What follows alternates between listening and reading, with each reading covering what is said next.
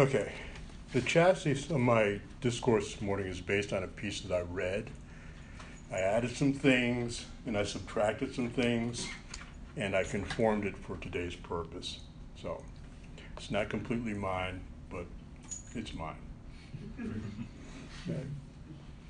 I want to read first from Acts 11, and I'm going to be in Acts quite a bit. Some of the scripture I'm just going to comment on, and then there'll be others that if you want to follow along when I read, I'll let you know you can follow along.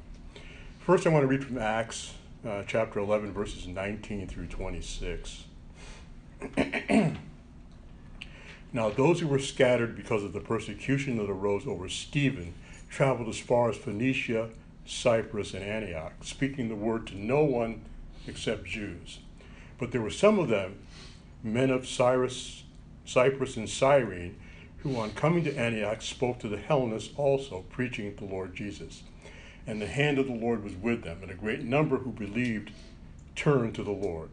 The report of this came to the ears of the church in Jerusalem, and they sent Barnabas to Antioch. When he came and saw the grace of God, he was glad and exhorted them all to remain faithful to the Lord with steadfast purpose. For he was a good man, full of the Holy Spirit and of faith. And a great many of the people who were added to the Lord. So Barnabas went to Tarsus to look for Saul. And when he had found him, he brought him to Antioch. For a whole year there they met with the church and taught a great many people. And in Antioch, the disciples were first called Christians. This is what I want to talk about a little bit this morning. In Antioch, they were first called Christians. And when I was studying, putting this lesson together, I was kind of surprised that the word Christian is only used 3 times in the Holy Scripture. That's the main descriptor that we use to describe ourselves. It's only been used 3 times in the Holy Scripture. It's mentioned in the passage that I just read. It's also mentioned in Acts 26 and 28. That's the discourse concerning King Agrippa. And it's also mentioned in 1 Peter 14:16, which addresses faithful suffering. Now, the word Christian from my studies is often assumed that the name was given in a flippant, kind of derisive kind of manner. Kind of like little Christ, little Christians or little Christ. Technically, the I-A-N at the end of Christian means belonging to the party of. So the word Christian actually means those of the party of Jesus,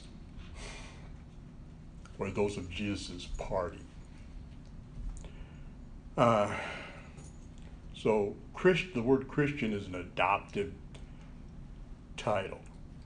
The early believers refer to themselves as saints most of the time. And today Christians have many diverse titles. Catholic, which means universal.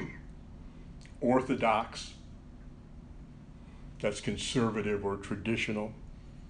There's Protestant, that means to protest or dissent. Also, we have names that people use today because they're adherent to a particular people, like John Calvin. And they call themselves Calvinists. Or Martin Luther. They call themselves Lutherans. Some might be adherent to particular ways or methods, like baptism, Baptists, or various methods, Methodists. Okay. And then we have the word evangelical. Well, in the Greek, there's a word called, and I don't know if I'm pronouncing this correctly, but it's euangelion. It's spelled E-U-A-N-G-E-L-I-O-N. And it's the Greek word for evangelical. And really it means good news or gospel. Those committed to the Christian gospel message.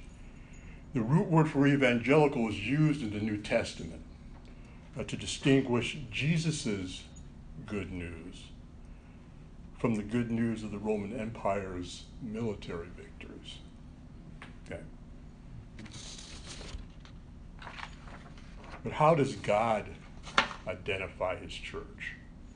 We have all these other kind of titles and words that people use and descriptors that people use to identify themselves as Christians. Well, I'm this type of Christian, or I'm that type of Christian, I'm this or that. But how does God identify his church? And how do we, in turn, identify the church? Well, in Romans 16:16, talks about the church of Christ. And that simply means the called out of Christ, or the assembly of Christ. In 1 Corinthians 1 verse 2, talks about the church of God. And it means the called out of God, or the assembly of God. In Ephesians 1 verse 23, talks about the body of Christ. In Colossians 1 verse 13, the kingdom of Christ. And in 1 Corinthians 3:16, the temple of God. Now, none of these are formal names. They're descriptors. It's describing people, okay? Like the church is lowercase. Of course, Christ is uppercase. God uses another identifier that's rarely used, if ever. I don't hear it that often. In Acts 9:2, it mentions something called the way. And in Acts 22, verse 4, says, I, Saul, it doesn't say Saul, but it's talking about Saul. It says, I persecuted this way to the death. In Acts 19:9, the scriptures tell us that hardened unbelievers spoke evil of the way. Acts 19:23 reports that there arose a great commotion about the way. And in Acts 24:14, Paul confesses to worshiping God according to the way.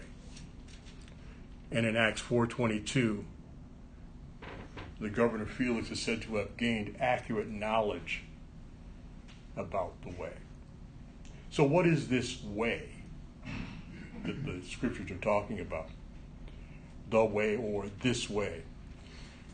Why was it persecuted to the death? Why did persons talk evil about it? Why did it cause riots? Why did Felix pursue a more accurate knowledge of it? And why did Paul confess to worshiping God according to it? That's what I want to investigate a little bit this morning. Now, Jesus made comparisons concerning the way. In Matthew chapter 7, verses 13 and 14, he talks about, if you remember, the narrow and wide gates leading to the way of life, or to the way of destruction. Jesus himself informed us that he was the way. In John 14:6, Jesus said, I am the way, the truth, and the life. So the way is a natural path to God, or a natural path to the Father. In fact, in the Greek, there's a word called hodu, and I don't know if I'm pronouncing this correctly, but it's H-O-D-O, hodu. And it's the word for the way in the scripture. It simply means a natural path. So the way is the natural path to God, a natural path to the Father. And the descriptor of the way was a part of Jesus' personal vernacular. He used it quite a bit. So it's something he commonly used when he was talking.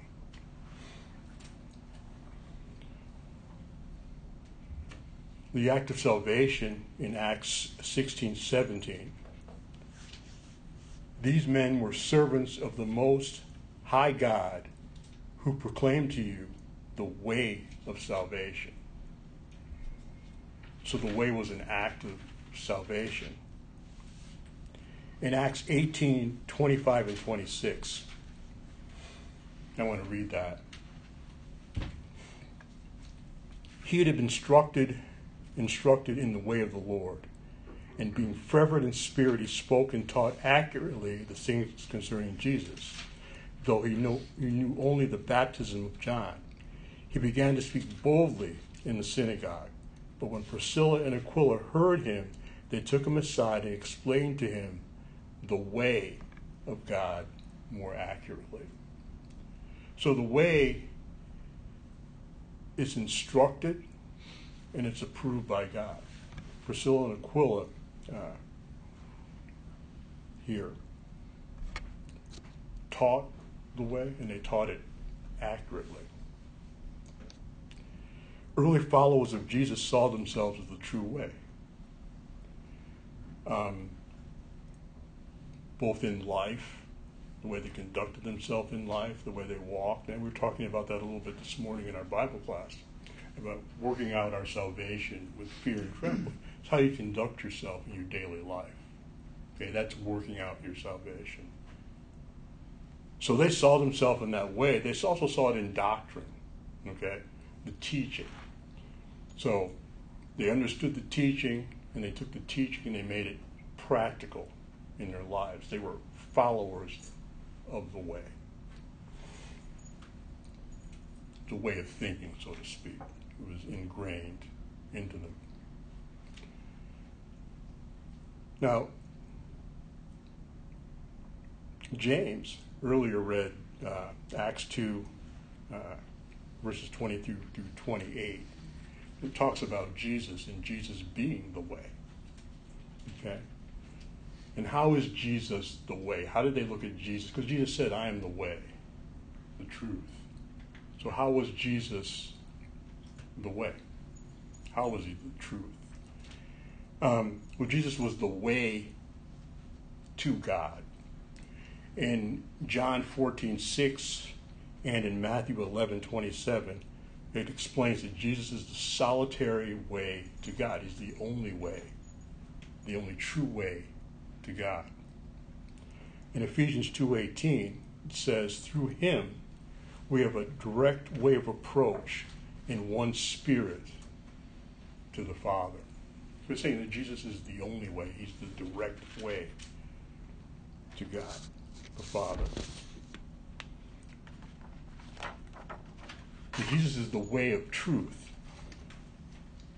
In John 18:37, says Jesus came into the world to testify to truth.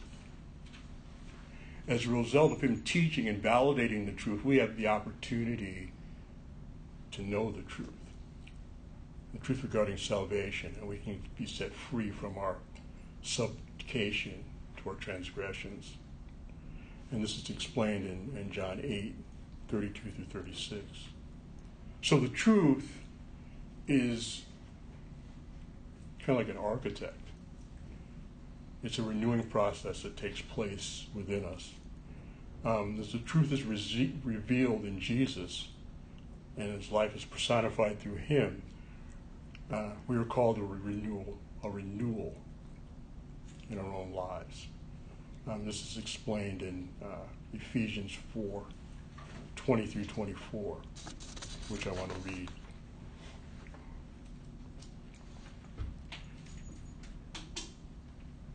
But that is not the way you learn Christ, assuming that you have heard about him and were taught in him. As the truth in Jesus is to put off your old self, which belongs to your former manner of life and is corrupt through deceitful desires, and to be renewed in the spirit of your minds, and to put on the new self, created after the likeness of God in true righteousness and holiness. So here it's basically telling us that the truth is an architect of a new renewing process that takes place. As the truth is revealed to us in Jesus, and it's personified in his life. I mean, he showed us. He walked a life and showed us. We are called to be renewed in our own lives. So Jesus is the way, the truth. Jesus is also the way to life. Jesus came so we might have life and enjoy it abundantly. In John 10:10 it says, have life and have it abundantly. So what does it mean to have life and have it abundantly? Well, life consists of love, life consists of joy, and life consists of peace. Those are the things that he wanted to bring to us. We remain in God's love by keeping his commandments and obeying his teaching. That pleases him. And we remain in his love. That's what John 15:10 tells us. And in verse 11 of John 15, it says, I have told you these things so that my joy and delight may be in you, and that your joy may be made full and complete and overflowing. So love and joy, we're all part of that abundant life. In John 14:27, peace I have with you, my peace I give to you, not as the world gives to you, do I give to you. Do not let your heart be troubled, nor let it be afraid. And what he's saying here is, let my perfect peace calm you in every circumstance and give you courage and strength for every challenge. To me, that's a great description of peace. Because when you're not at peace, if your soul, if your spirit is not at peace, what's the opposite of that? You're always on edge. You're always worrying. Okay? But what he's saying here is, let my peace calm you in every circumstance and give you courage and strength for every challenge. That's something that, we don't have to do it on our own. We have God to help us in that way. We don't have to be afraid. Okay? We don't have to be paranoid. We don't have to always be looking over our shoulder or thinking that, some sort of harm or gloom is going to fall upon us.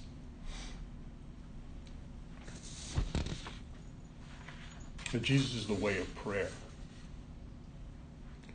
Jesus instructed us to pray diligently and humbly. I'm going to turn to Luke 11. The first 13 verses. Now Jesus was praying in a certain place, and when he finished, one of his disciples said to him, Lord, teach us to pray, as John taught his disciples. And he said to them, when you pray, say, Father, hallowed be your name, your kingdom come. Give us each day our daily bread, and forgive us our sins. For we ourselves forgive everyone who is indebted to us, and lead us not into temptation. And he said to them, which one of you has a friend who will go to him at midnight and say to him, Friend, lend me 3 loaves? For a friend of mine has arrived on a journey, and I have nothing to set before him. And he will answer from within, don't bother me. The door is now shut, and my children are in bed, with me in bed. I cannot get up and give you anything? I tell you, though he will not get up and give him anything because he is his friend, yet because of his impudence, he will rise and give him whatever he needs. And I tell you, it will be given to you. Seek and you will find. Knock and it will be opened to you. For everyone who asks receives, and the one who seeks finds, and to the one who knocks it will be opened. What father among you, if his son asks you for a fish, will instead give instead of a fish a serpent? Or if he asks for an egg, will give him a scorpion? If you then, who are evil, know how to give good gifts to your children, how much more will the Heavenly Father give the Holy Spirit to them who ask? So he's talking about prayer here at the beginning, And then he talks about being diligent. He combines that with being diligent. So he's saying, pray, here's how you pray. But be diligent in prayer. Be diligent when you ask. Don't give up. Don't throw your hands up and say, well, this is not going to happen for me. Jesus is our advocate and intercessor when we petition God.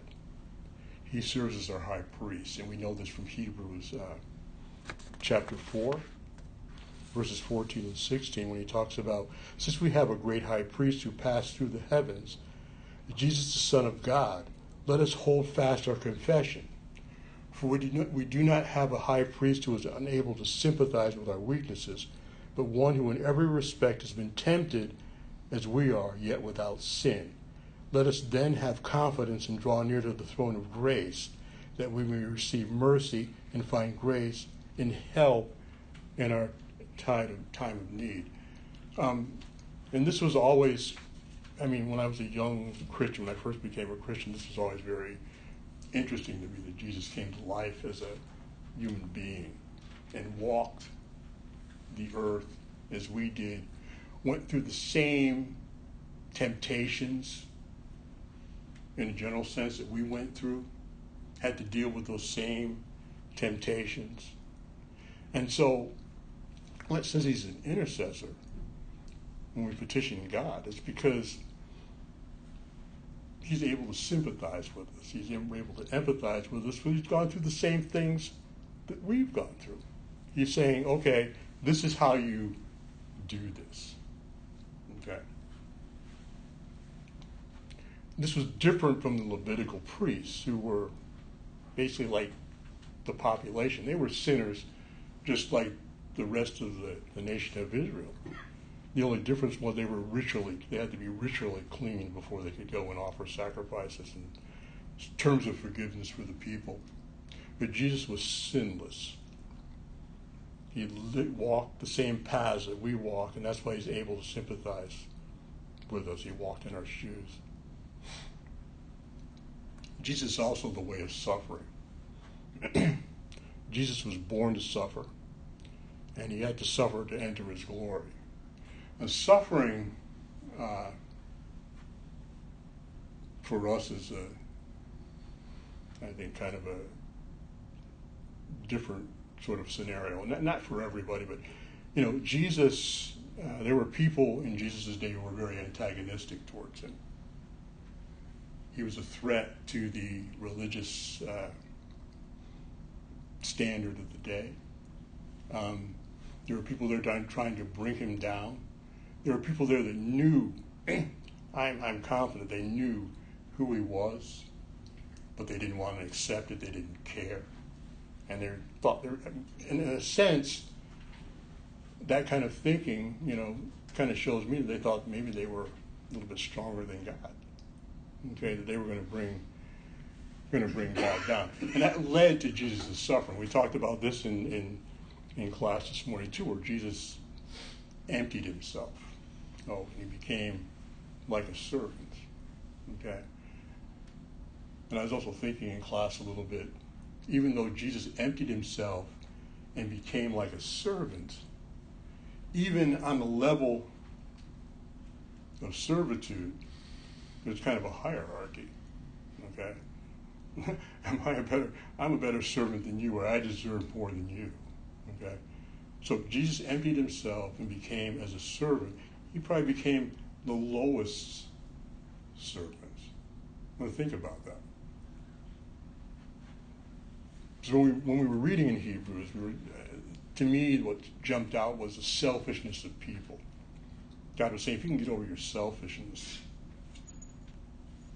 if you can put yourself lower than the person sitting next to you, have more consideration towards them than you have towards yourself, this is what I'm looking for. That's essentially what Jesus did. That's why he suffered. It didn't have to be that way. He didn't have to be that way in terms of his power, I should say. Like scriptures say, he could have called 10,000 angels to change things, but he didn't. But he submitted himself to the Father. And he suffered for it. So we're called to follow his example, his way. That was part of Jesus' way. The scriptures also teach us that we're blessed when we suffer. Okay? That's kind of hard sometimes for us to wrap our mind around that. We're going through some sort of hardship, but because of that hardship, somehow we're blessed. And when we're going through it, depending on our maturity, sometimes it's hard to understand. I think as you're more mature as a Christian, I think you begin to understand it better. And you begin to see that in the long run it's going to help you. If you come through on the other side of things, you understand that you're stronger for it. Okay? And in that strength, you're able to pass that along to other people and help them, be an example to them as Jesus was an example to us, and be able to counsel and help other people. I think that's what the whole idea behind suffering, not just because, well, the scriptures say you have to suffer. Because you're a Christian, you have to suffer. Not like Jesus, like you're born to suffer. He was born to suffer. Okay, yet there's a purpose, an overarching purpose in his suffering. Our suffering is for our growth. Jesus is also the way to glory. Jesus will one day be revealed in glory. It says that in 2 Thessalonians 1, verse 10. And hopefully one day we will be revealed in his glory. That's Colossians 3, verse 4. So, I talked about the different labels that we've given ourselves to describe ourselves as holy people or as Christians. Okay? Whether it be because some follow individual doctrines, people, or because we follow methods or, different things. We feel because we're baptizers that we should call ourselves Baptists, things like that.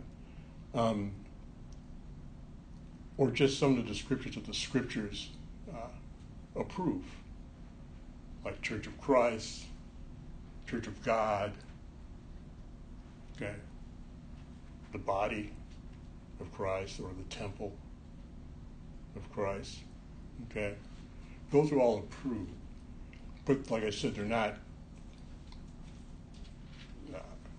proper names. They're descriptors, okay. But really, we're the people of the way. We're the people of the way. We're the people of Jesus' way. Jesus is the way. The way is a scriptural appointment. The way is taught by Jesus. Jesus is the way to truth, and he's the way to life. He's the way of prayer. He's the way of service. And he's the way of righteous suffering. He's our example in those areas. He's our advocate. He's our pathway. It's a natural path to God, the way to God. So I just wanted you to kind of think about those thoughts, how we can look at ourselves as Christian people.